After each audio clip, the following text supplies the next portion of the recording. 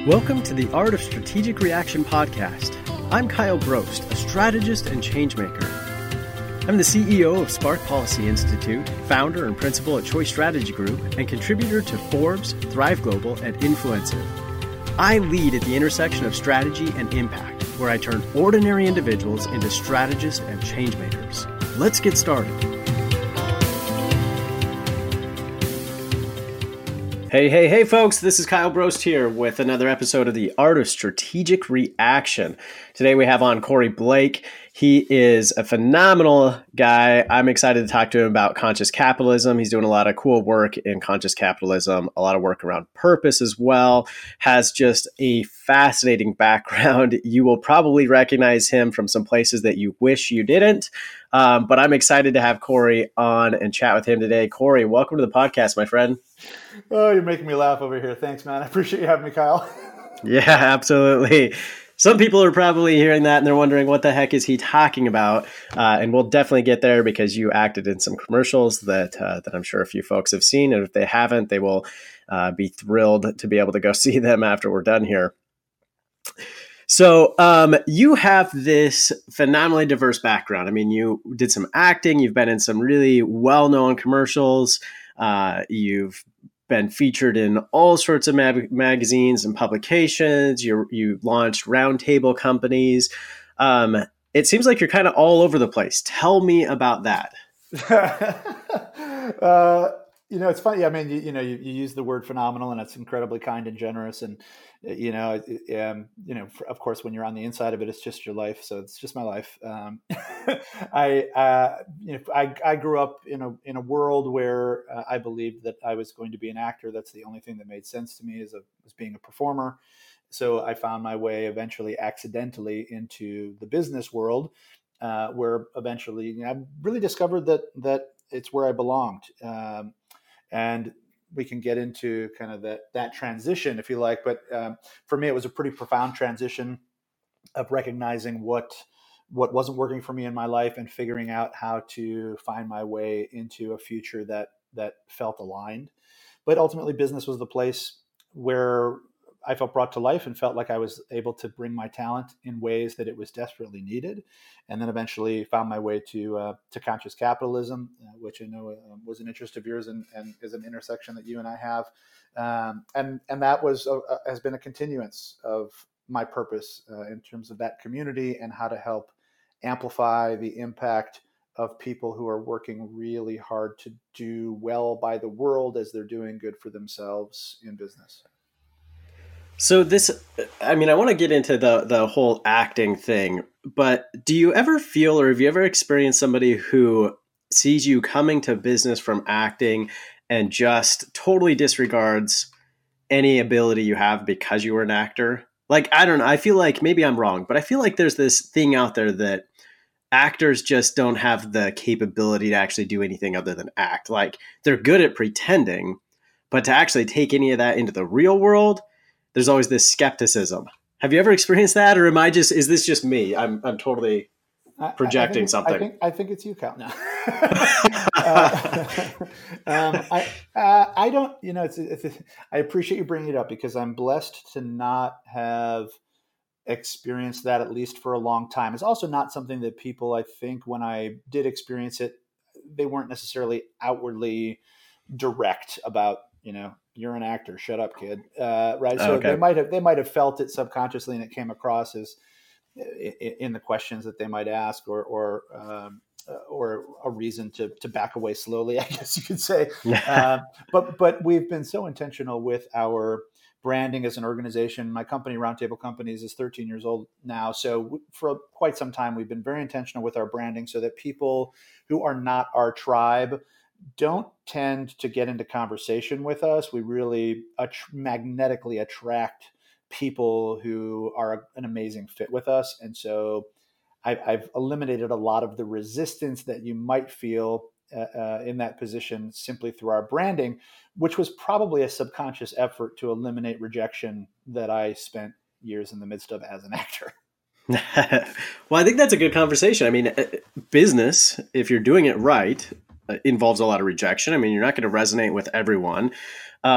And so at least one thing that we know you could take from acting into the business world is that idea of rejection.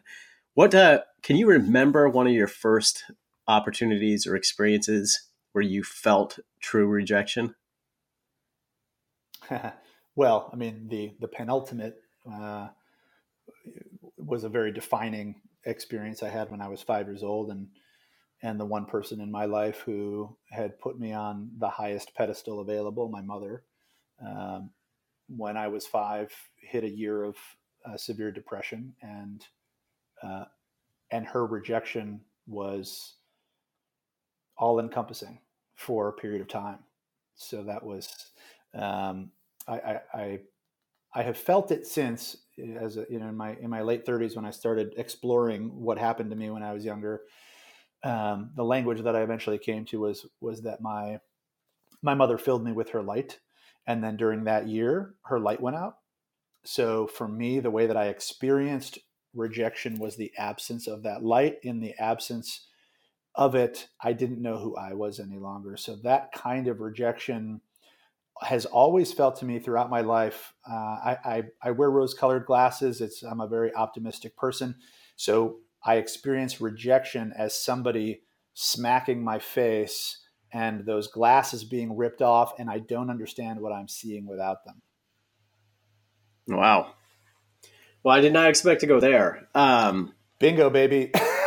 No, I'm honestly, I'm glad that we did, because I think, my mind was in one place around, being rejected from a business standpoint, being rejected in, some calls that you were trying to get, those kind of things. But I think this experience of feeling rejection isn't just a matter of somebody told me no. It really is what you're getting at. This sense of, somebody has um, truly withdrawn something from us that we long for. And I mean, that's real rejection. That's raw, Hmm. emotional rejection. That's a great point. So thank you. You're reframing this in a way I haven't considered it before, which is um, initially when I was acting, when you only have a few auditions, a month, if you're lucky at the very beginning, those feel like rejections because you've only got a few lines in the water or one at any given time to catch a fish and eat. So when it doesn't work, right, it hurts. And then there comes a point, or there came a point for me where I was auditioning so frequently that rejection was different. It was far less personal. I came to a point of recognizing, in the same way that if I did get chosen, it was just as likely that I got chosen, not so much for my talent, but because I looked like the person at the bakery that morning who smiled at the casting director and made them feel good, like as much as it was for anything that I brought Yeah. to the audition. So when I started recognizing that I was sometimes, or maybe more frequently, getting hired for random circumstances, it allowed me to also recognize I wasn't being hired for random circumstances, and that allowed it to be less personal. But business for me, on the whole, is relatively always personal because I run a purpose-driven business. We feel a tremendous responsibility towards the work that we do and towards supporting people and amplifying their voices. I'm very protective of people's voices because I do find them to be so special, so unique, so important in the world, that when I haven't done a good job of helping someone recognize the ways that we can truly be of assistance to them, I cave in a bit. I take it personally. That rejection is a reflection of me not inviting them into what's possible in a way that serves them. Well, so you and I mean, this is the space that you and I have a tremendous amount of alignment on, in that I too run a purpose driven business. My listeners know that we are all around and all about social innovation. We literally work on the biggest, messiest social problems that you can think of. We work on poverty and homelessness and juvenile justice and healthcare access. I mean, we work on these like massive problems. So you and I have this phenomenal overlap when it comes to this purpose-driven piece. And I think you mentioned something I want to get into. When we're talking about purpose driven, when we're talking about businesses with meaning, this idea of voices actually comes up quite a bit. Hmm. What do we mean when we're talking about someone's voice? Hmm. I use the language quite frequently. Um, so let's dive into what that how I might articulate that, right? Because voice is it's relatively intangible in its makeup. It's not just the language that we use; it is the intonation. It is the things that where I get excitable. It's the space between. It's the things I don't say. Uh, it's the rhythm and syncopation, sometimes the musicality of the way that I communicate, right? So to me, voice ultimately is a reflection of the essence of a human being, which opens up a whole other doorway around essence work. What makes up the essence of who we are, and the way that I frame that, just to drop a little bit further into the rabbit hole here, is that as human beings, there are things that we are pursuing in life, experiences we've had from the past that we're trying to duplicate or amplify, things that made us feel amazing that we want more of, and there are things that we are running from, things that we are trying to avoid, things that we want to pretend don't exist in the world, things that pain that we want to run from at all costs. The tension between those two things, ultimately, I find, is what makes up the essence of who we are as a unique human being. The expression of that in alignment with its greatest authenticity available to me, that is voice. Hmm. Okay, so I love that concept. Well, there's several parts of this that I really love. I love the idea that the essence of who I am is this kind of messy space between things that I think I am, things that I want, things that I'm not, things that I am happy with, things that I'm not. It's where all of those pieces are meeting. Sometimes we think of life as this like really clean, neat, and purpose as this really clean, neat space. But what you're saying is essence, if I heard it right, essence is this combination of those things, that it's some contradictory things that make us who we are. I love the conversation so much, and you're right. I think there's a nice sheen to the traditional conversation in my experience, because we get into so much vulnerable work with our clients, and I do a lot of shadow work myself. I'm really fascinated with that side of things. So we explore what is an individual or organizational superpower, right? What have they been born to do? What muscle have they flexed so much throughout life, just because it started as a survival mechanism and then they realized, holy smokes, this works. We all do it. It's an asset. And then eventually it has the potential to become a liability when we fail to recognize that every superpower also has a shadow side to it. So I'll give you an example. Um, as a result of my upbringing and all the light that my mother poured into me, I have what I call my gift. Is it's very easy for me to see what is beautiful and special in another human being, and to reflect that back in a way that feels artistic to that person. And by that I mean, it's reflected back without judgment, as a reflection of beauty, and it helps them to step into that version of themselves more fully, right? So it's a tool that I use every day in work. It is really at a subconscious level what our company has been doing since the beginning. And I have to be really careful, because the shadow side of it is that at a subconscious level, my body knows that I can get what I want when I use that as a tool, right? If I want something, if I want the girl to like me, or the teacher to be favorable to me, or I want to stack the odds in my favor on a project, I have the ability to help myself do that, because people like to go out of their way when I make them feel good. So I can use that as a manipulative tactic if I'm not careful. And sometimes I start doing it at a very subconscious level. And as I've gotten older and paying more attention, and I'm really have heightened my own awareness around my behavior, I can catch myself and slow myself down. But that is a duality that simply lives inside of me, because every superpower has a natural shadow. If we avoid it, if we don't pay attention to it, I believe that it makes a lot of decisions for us that ultimately get in our way. right? Because somebody who eventually has that moment of feeling like they've been manipulated by me, that is not going to lead to a good outcome. Yeah. So it's powerful stuff. And in every project that I've been a part of, it's always existed, but it's not something that's typical. Well, like the comics say, where great power exists, so too does great responsibility. So you have this great responsibility. You've got some superpower, but you have this great responsibility to wield it with purpose and intent. It's very similar, actually, to the idea that that every kind of superpower has this dark piece to it. It's very similar to some stuff that we talk about. I administer Hogan assessments, which is a personality assessment tool, and we talk in there about these strengths and how when they get over relied on, actually become weaknesses. So you might be, your strength might be to be able to assert your wants or needs clearly. And in under the vast majority of circumstances, that ability surfaces as a strength.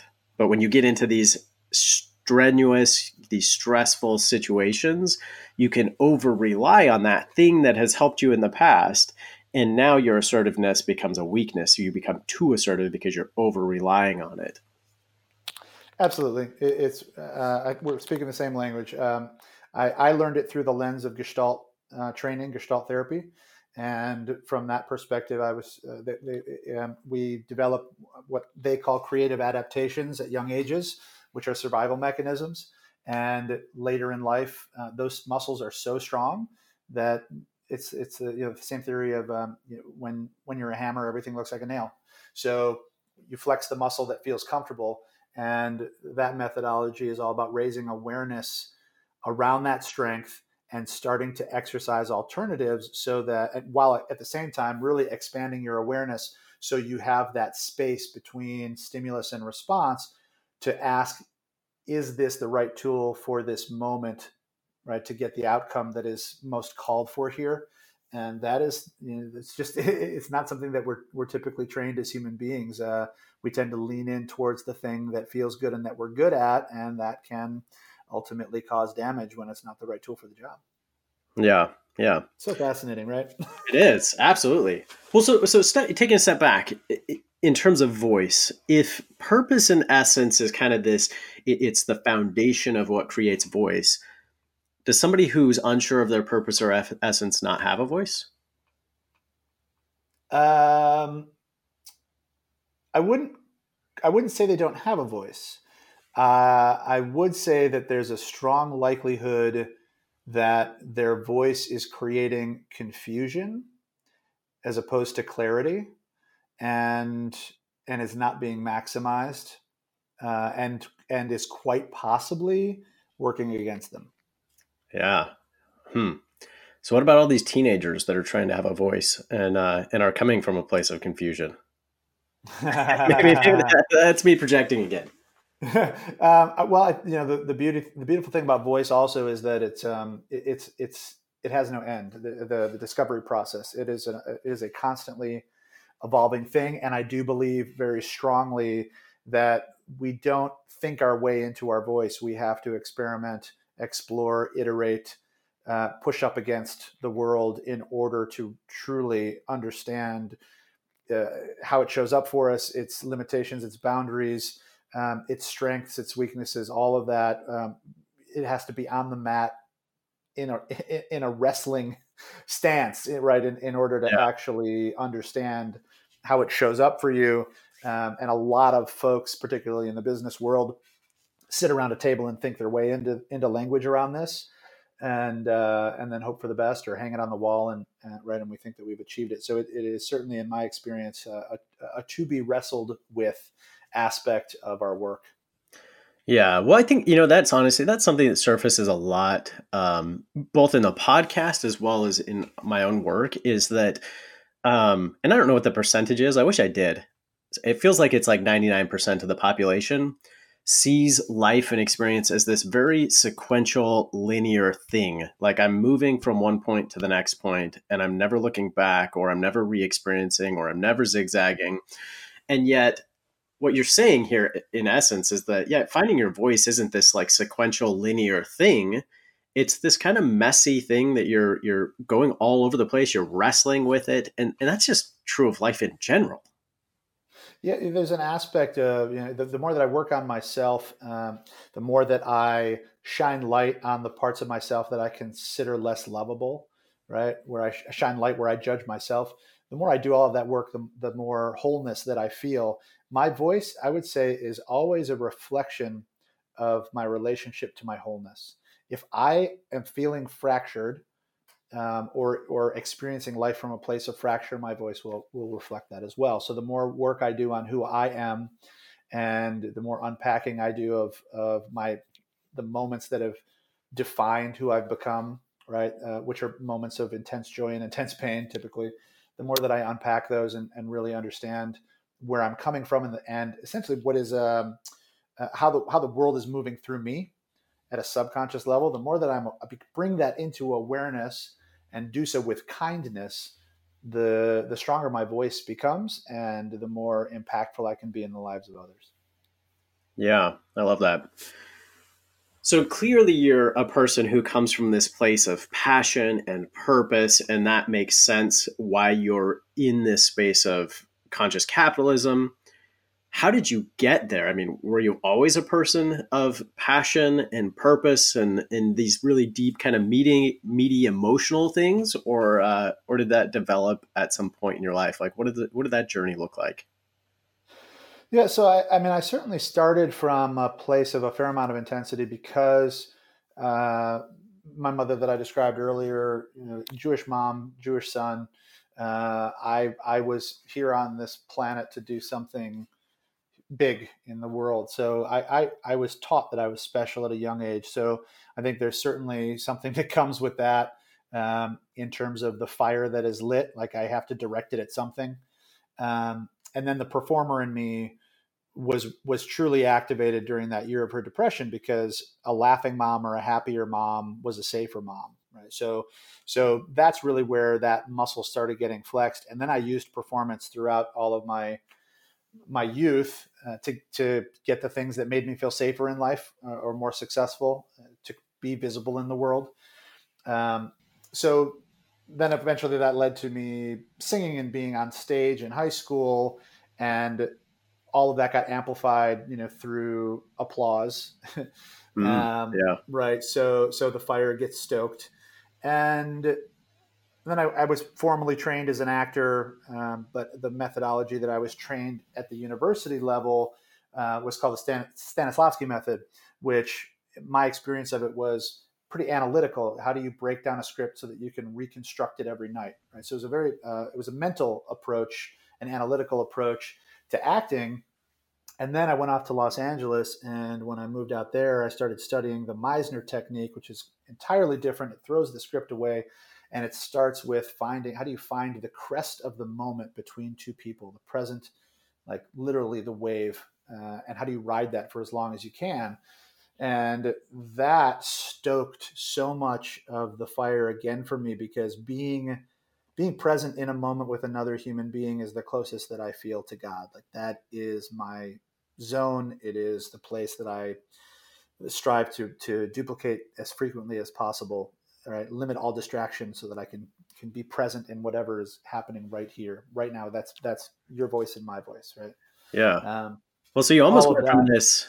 You almost went from this like breadth, the applause and audience, this breadth of connection, to narrowing it down to realizing or recognizing that it really is the depth of connection for Yeah, I you. think that's a beautiful, fair point. Yeah, yeah. When I was on a stage making people laugh, that was powerful, right? That really impacted me. It excited me, and then later in life to learn how I could create moments like that with a single human being was super powerful to me.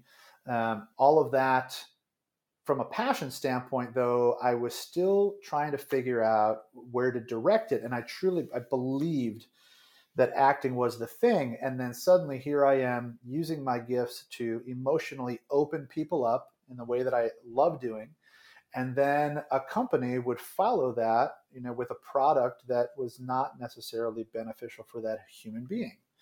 unhealthy food, unhealthy beverages, Mm-hmm. right? Like that's what so eventually there was a reckoning, right, that I had to come to of recognizing I'm using these gifts in ways that are not bettering the world, even though everyone around me is telling me I'm living the dream for all of us, getting paid well to do the quote unquote acting thing. Although very few people go out to LA to be a commercial actor. I was doing some TV, a little bit of film, but most of my income was coming from commercials.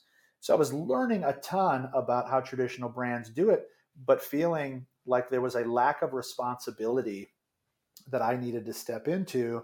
I didn't know how to do that yet, but I knew I couldn't keep doing the thing I was doing. So I had to leave that career in order to make space for what would come next. And eventually, the business that I started, Roundtable, became the platform where over time we started saying no to anybody who was not sincere in their effort to take responsibility for what they did after they used our talents to open people up emotionally.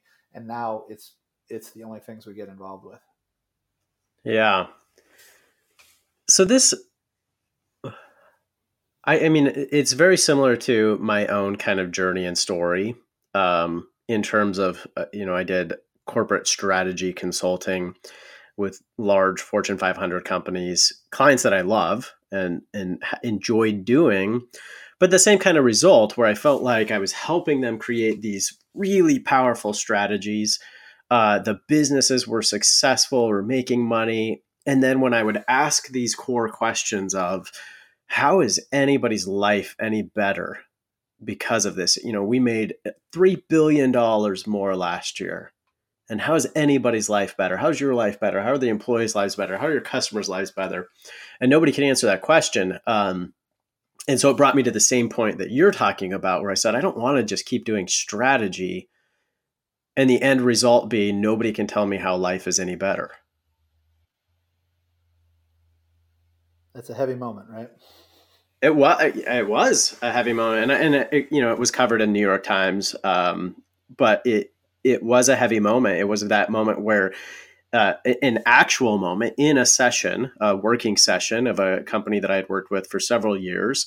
I was very, I knew all of the C-level executives very well. We were all in the room together, and I actually asked that question. I said, "How is anybody's life any better because of this?" We were, going into a strategic planning process, and there was no answer to it. And I walked out that day saying, I don't want to do this for 10 more years.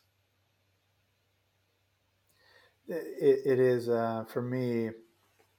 It's a real identity crisis. It was back then. I didn't, because suddenly I was like, well, if I'm not doing this thing, who am I? I had no idea. That took me about 3 years to work through, and I call it my 3 year temper tantrum, where I tried to get the universe to bend to me, and it didn't. It didn't seem to buy into to my goal there, right? So I'm curious, what from an identity standpoint, did you feel like that was a confusing time, or were you able to transition quickly?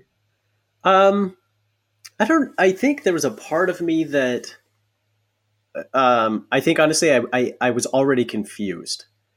And so for me, it was a point of clarity.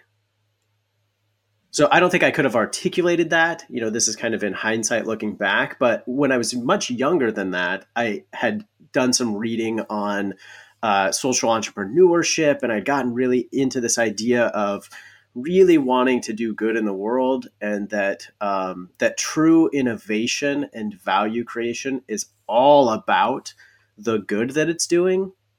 And then I'd gotten away from that just by being an entrepreneur and chasing this kind of this ambiguous entrepreneur dream. And so for me, I think I was already in that space of confusion, and that was my point of clarity, where it was like, oh, wait a second, like what I was thinking about years ago really is where I need to be.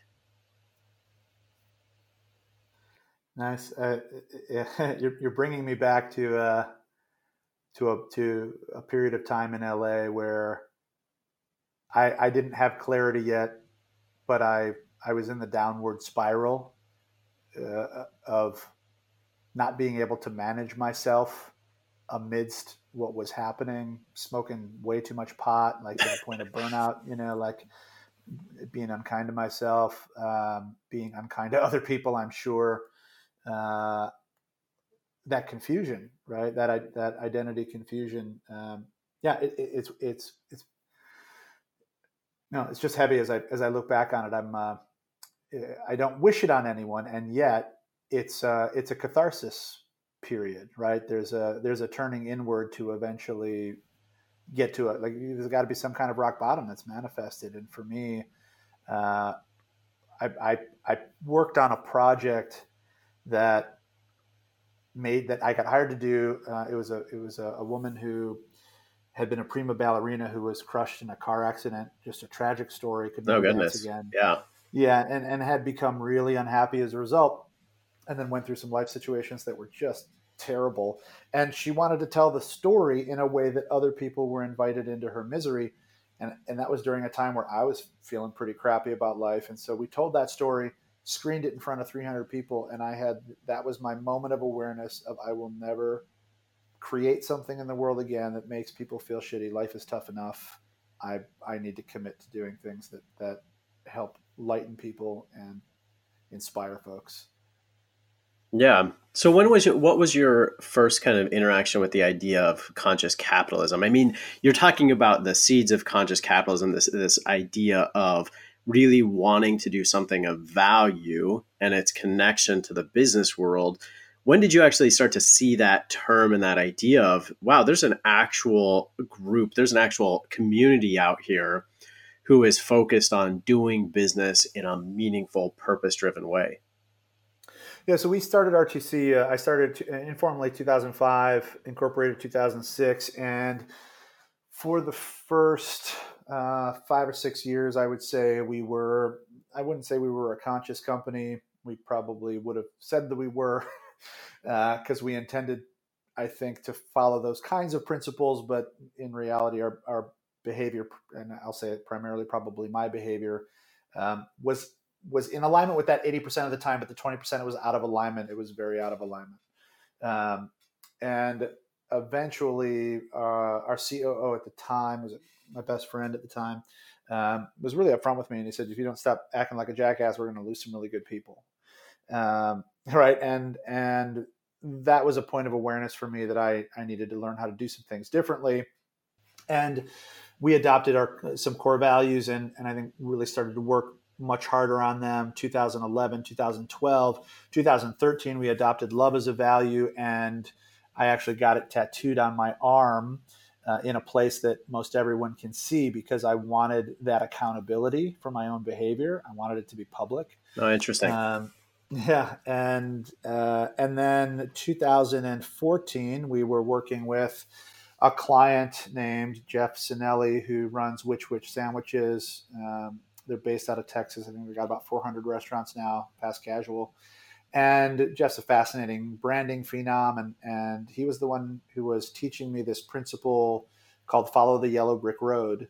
And what that means to me today, and was inspired by him, is when someone that you care about and respect tells you to do something, don't ask questions, just try your damnedest to do it. And he was the one who told me to go to Conscious Capitalism's CEO Summit. He said I belonged there, and I paid my dues. Had no idea what I was walking into, and that's a $5,000 entry fee, by the way. It's not a small amount of money. Yeah. And I showed up, and at the beginning of that 2.5, 3 day event, I had the typical reaction I think a lot of people have walking into a space like that. Who the hell am I to be here? And by the end of it, I felt like I knew exactly why I was there. I was being called to serve this community. And I say that because my whole life had been an exploration on the consciousness side, the capitalism stuff. I had no formal training, and I was figuring that out as I went. And I was in a room full of people who had invested so much in their intellectual horsepower, and they were dynamos and so successful as a result. And they were trying to figure out this consciousness stuff that was just more intuitive to me. And so I immediately felt like I was called to be of support to these phenomenal human beings who were there to learn, and I had something to offer. Yeah, that's okay. So that's really interesting. I actually had, I can't tell you how many times I've said the term conscious capitalism.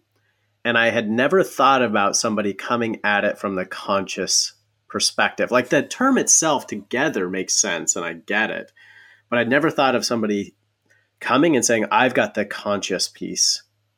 I just need the capitalist piece. That's an interesting approach. Those of us who are hippy dippy in nature, like I spent a lot of time getting in touch with my body as an instrument. That's what you do as an actor. I was an actor. I was a dancer. I was a singer. Like it's all about your body as an instrument, your awareness of your body. None of it had been applied in a business context, but it was all there. I had to connect a lot of dots, and I'm still constantly connecting dots. But what conscious capitalism, I think, called forth from me was an integration of the performer I had used to be and literally stuck on a shelf when I started my business. I didn't think I would ever return to that, right? But integrating that former performer with the person who had then spent a decade growing a business, suddenly those two identities were being asked to merge so that I could be in service to the community. And it was a huge purpose calling. It was challenging. I had to face the question of will that magic show up for me the way that it used to. It was an incredibly terrifying time. The first couple times that I took the stage there, I've always worked hard to show up well because I respect that community so much, and I want to be in service. But it has never felt easy, and I suppose you could say maybe purpose shouldn't. I don't know. Yeah. I don't know. Maybe purpose shouldn't. That's a good question. So in this space, there are a lot of different things. There's conscious capitalism, there's triple bottom line, there's corporate social responsibility, there's corporate citizenship. There are all of these different catchphrases that at some level are kind of trying to get at the same thing, that business should operate in a way that can add value to the economy through profitability, but should also be adding value through the very mechanisms by which the organization operates. How do you see all of these coming together? I mean, it feels like sometimes we have so many different pieces that are trying to address this idea. How do we get them to come together so that triple bottom line isn't its own event and people are talking about it and conscious capitalism isn't something distinct? How do we get them to come together so we can get kind of, an economy of scale, so to speak, around these things? It's a fantastic question. I don't know that they want to come together. I interestingly, I'm a big follow the energy person. Follow the story and let it tell you how it wants to be told. And currently, because I've been involved in a number of these different organizations, so I was most prominently, obviously, in Conscious Capitalism, but also Social Venture Network, which is now Social Venture Circle. I was a member of for 4 years. Some of that simultaneously to Conscious Cap, and Small Giants is another one with a lot of similar values and purpose work. All of these, I think there's a very strong sense of identity that occurs in these groups. And the example that I'll actually use around what I learned about, or like the way I finally articulated what's happening, is through Toastmasters. I'm not a member. I was at one event where I was invited to speak, and I met all these people who are so on fire about Toastmasters, so on fire, like everybody's working for free, and they spend so much time promoting the organization. They go to these meetings. I mean, it is an intense whole system. Yeah. And right, and it begged the question, like, what happened that these people are just out of their minds, ambassadors for Toastmasters? And the way that I describe it is, it's the place that helped them find their voice. And when a place helps you find your voice, there is this huge loyalty that manifests, and this attachment that we create to that place. In my experience, conscious capitalism is entirely similar. People have been out in the world having this experience of how they're operating their businesses, what they're trying to do, and then they come to conscious capital and they're like, holy smokes, this is that thing that I've been doing, but I never had the language for. Here's the language for it. Now I have a voice to tell people what it is I believe in. And I would imagine Triple Bottom Line, B Corp, a number of these places, there's an identity that is birthed there. And there's just also natural extension of what happens when we become loyal to the place where our identity is birthed. We also become protective of it. So unfortunately, I think some of the reality that you're highlighting is there's so much similarity between these organizations, but oftentimes there's a fair amount of energy being directed at tug of war between them as opposed to them all rowing in the same direction. And I think it is this, again, the lens that I see it through is story, and the story that I am hearing is that people's identity is birthed there, and that version of it is the one that they're going to fight for. Yeah, that piece that you're talking about in terms of these organizations, these groups, these communities, helping someone find their voice and the power and draw that creates, that's powerful. I mean, and it begs a question of, if I'm a business or I'm a community, how do I do that? How do I help people find their voice? And then as you were talking, I was thinking about a client I was with just a couple of weeks ago, actually, who works with this very diverse network of people. They facilitate these convenings and gatherings, and their perspective is kind of, we just want to meet people where they are. Like we don't need everybody to necessarily be rowing in the same direction because we don't have all the answers yet. So we're okay with them just rowing, so that we collectively can start to get to some of the answers. So I'm almost contradicting myself at the beginning here, but as you were talking, I was thinking, well, maybe we don't need to come together. Maybe all these groups don't need to come together. Maybe they're all, while they may be distinct groups, maybe they're all serving a valuable purpose, and we don't need them to be one big group. I don't know. Or maybe it's a wonderful point that there's the potentiality that that these are the experimental grounds, and if at some point some great unifier man or woman comes along who has the ability to reach out in such a way where we all see that we're a part of that, then maybe we all start rowing in the same direction, and maybe this is just preparatory time for us to explore and better understand who we are until something comes along that pulls us all in the same direction, and maybe that'll happen, maybe it won't. Yeah. But I appreciate what you're saying about the potentially the value of rowing in multiple directions. It's a lot of experimentation, and because this is, let's face it, this is not something that has been the predominant position around business in our country. Certainly, there's always been people probably who've been practicing this, but the mass has been increasing. I don't know what percentage we are right now. It oftentimes feels like it's a really small percentage, and yet at the same time, I'm constantly finding folks who are seeing it for the first time and having that moment of, oh, I've been doing this for years. That's what I've been doing. So I think there's actually quite many of us who are attempting in our best way to practice a version of this, but we haven't seen each other. So for a long time, often we feel alone. Yeah. Well, so I have some very strong opinions actually in this space. What do you got? And I'm right about it. Totally. Which is hard to be, right? It's hard to be right in this space, and so few people be on the same page as you. It's a difficult life I live in this space of always being right. But I appreciate the martyrdom and being right. You own it well. Thanks. Here's my frustration. So we have all these different approaches to conscious capitalism. We know that society is shifting in a direction where this stuff is becoming more and more prevalent.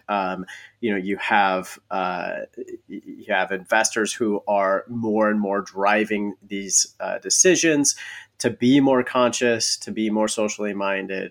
My frustration is that we have labeled good as two things, and they like get under my skin within a business. We've labeled a business doing good as how much money have you donated and how many hours have you volunteered.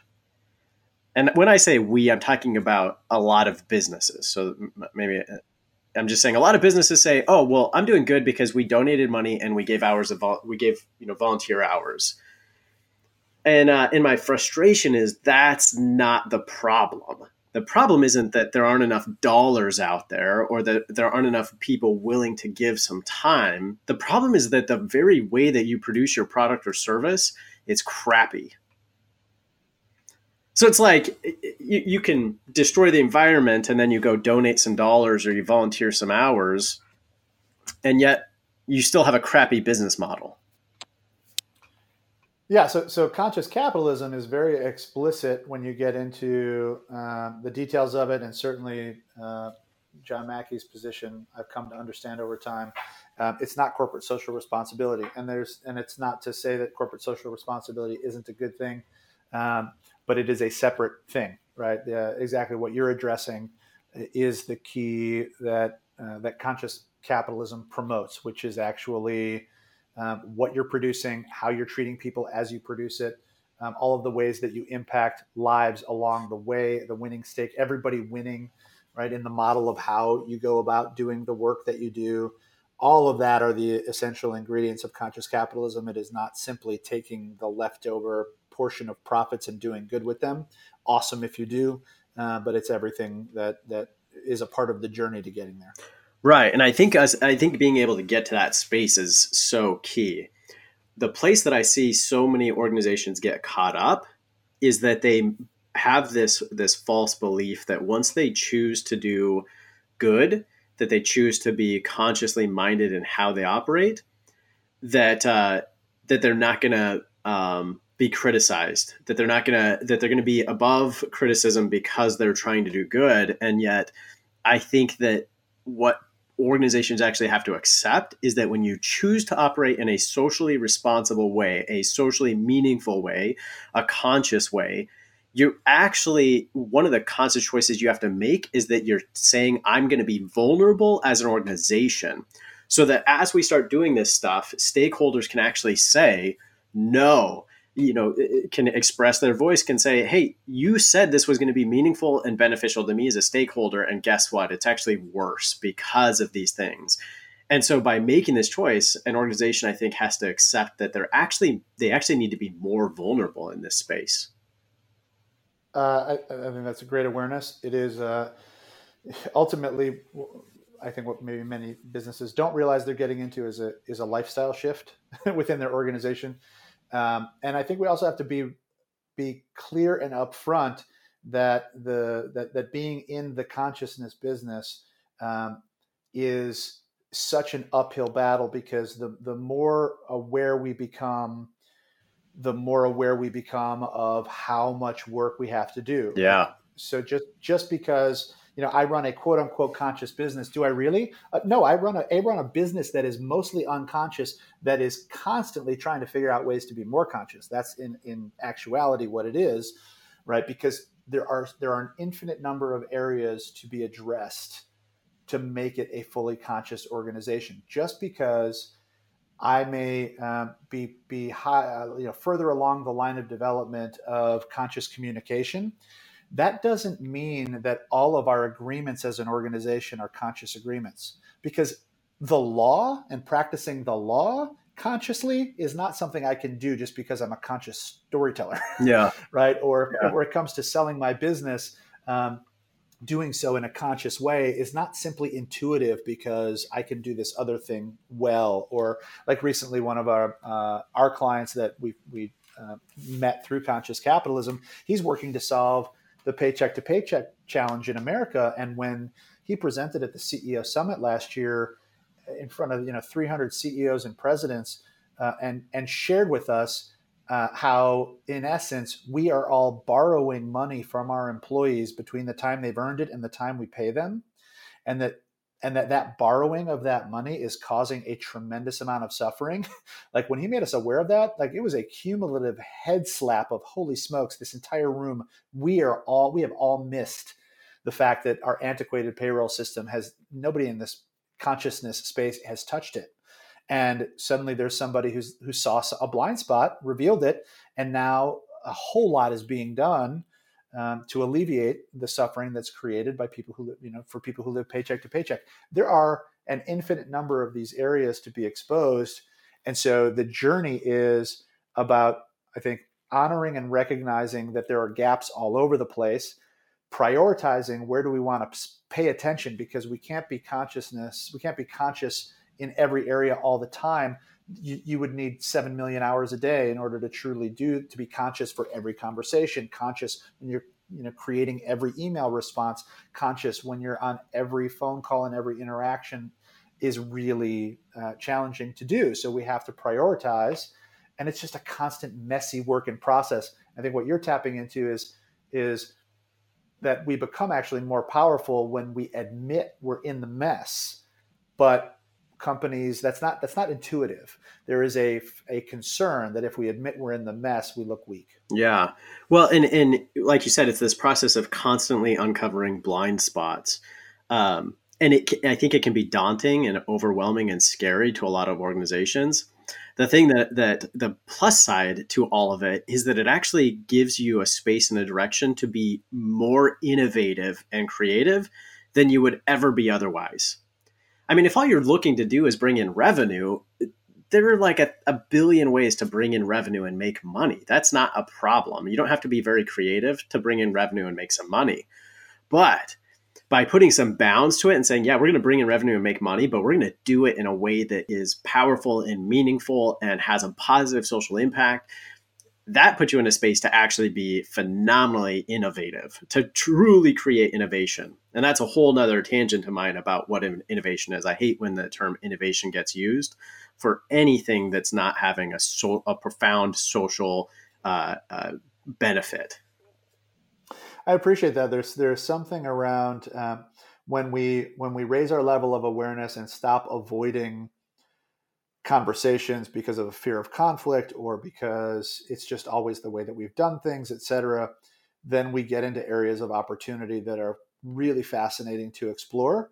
But we have to get out of this old habit of just accepting things as they are or refusing to speak up. And all of that takes this psychological safety, right? That is also a new term in business. Yeah. How do we create that? How do we, it's a very top down, right? If the leader is not exhibiting safety, ain't nobody else, going to dive into a pool that the leader's only willing to put their toe in. So right.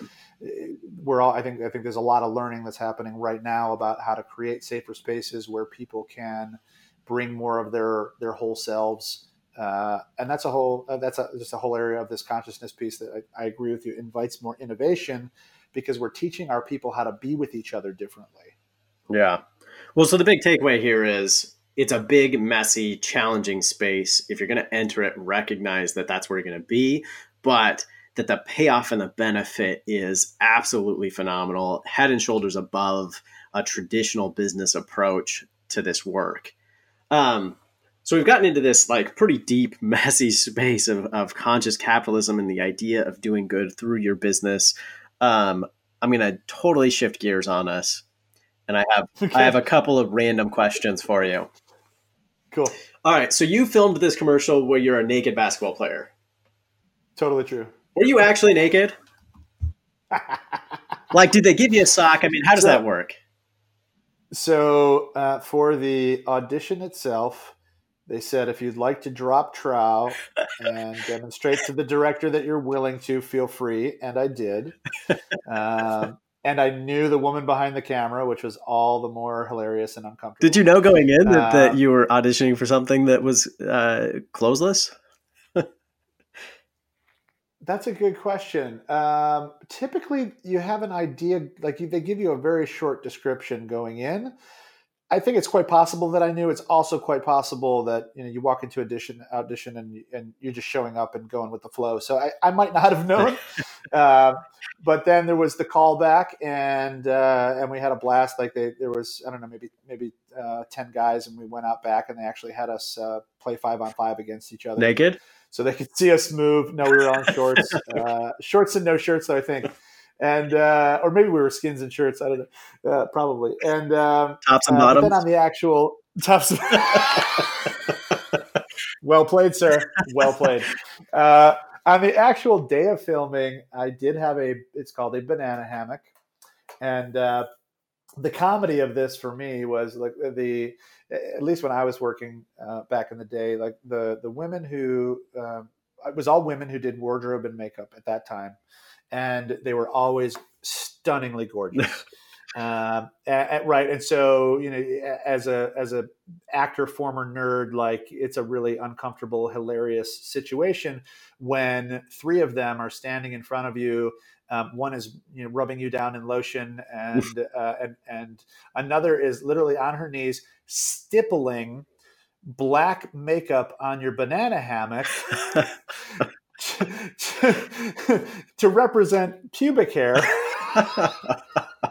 Like, even though they knew they were going to blur it out, they still, and that's the depth. And funny enough, she didn't stipple it on the banana hammock when it was, sitting on a table. It was when it was on my body. So it was a comical shoot, but I did have a little bit of cover up, but the rest of me was all hanging out. So, if you haven't seen, if you're listening to this, you haven't seen it, just like YouTube Bear basketball commercial, and you'll see Corey Blake in It's all for a his company glory. called Yard. It's a company called Yard Fitness. The campaign was "Be comfortable in your own skin." It's me playing basketball with a bunch of guys who really don't want to touch me, and I am all over them. So, how did they film the scene where your junk is right in the guy's face? I mean, you're like jumping over the guy. How'd that scene get filmed? They did actually set up a trampoline, and so I did the dunk off the trampoline and just hung onto the rim, and one of those brave other gentlemen had to put his face in my crotch as I did so. Legs full spread eagle. I mean, it was such a fun shoot. I can't even tell you. They're an amazing group of people who put that together. They had originally pitched it to Bally's Total Fitness, and Bally's thought it was too risque. But they were like, we have got to make this commercial. We'll enter it for some awards. So they ended up giving it away to this little gym I mentioned called Yard Fitness, and they aired it for 2 weeks on cable, so it was eligible for awards, and it just cleaned up. London Advertising Award, Bronze Lion at Cannes, International Advertising Award, got on the television shows for funniest commercials ever, and as a result, there was a lot of popularity. Ben Stiller eventually filmed Along Came Polly, had a very similar scene, and then Nike did their take on it when they sent a naked guy through a stadium, right? So it kind of inspired a bunch of other people to take a risk. Yeah, definitely. Well, that's hilarious. And you had another really famous one, which was the Bohemian Rhapsody Mountain Dew commercial. That one aired during the Super Bowl, right? It did. It was to the year 2000. It was the first commercial after the kickoff from the halftime. And it's a pretty coveted spot, and it was a blast to film. We filmed that on the lot at 20th Century Fox. It was directed by a guy named Sam Bayer, who directed a lot of music videos. One he was infamous for was Nirvana's "Smells Like Teen Spirit," and this guy was just a behemoth. He was a director and a cinematographer who was known for throwing shit. Like he was just a beast. But that was a pretty epic to film. And like I said, at the end of the day, I was using my talents for something that was really fun, felt really cool. And all said and done, did we make the world better? For me, the answer was no. It's not to say that some people wouldn't disagree, but Mountain Dew mouth is a real thing. Yeah, actually, I have a buddy who spent his when he was doing his residency he's an oral surgeon. And he did his residency out in the country. I won't stereotype by giving more clarity than that, but did his residency out in the country and talks about that actually, like Mountain Dew mouth, and it's nuts. Yeah, people drink a liter a day. I mean, it's insane, right? And so it was an amazing lesson. It was an amazing lesson in branding, to be honest, because the values of the company come through very loudly in the commercial, and they brilliantly. Sam Bayer, what he does so well, he makes everyone a hero, including the audience, right? And so again, it comes back to voice and identity. Like, everyone identifies with that commercial, and they sold a lot of product as a result. Ultimately, I decided to leave that and use my gifts to be responsible in a different way, and I'm glad that I made that decision. Although I won't say it wasn't fun. It was a really fascinating, cool experience. Yeah, absolutely. Well, and this brings us full circle. I mean, that's where you started.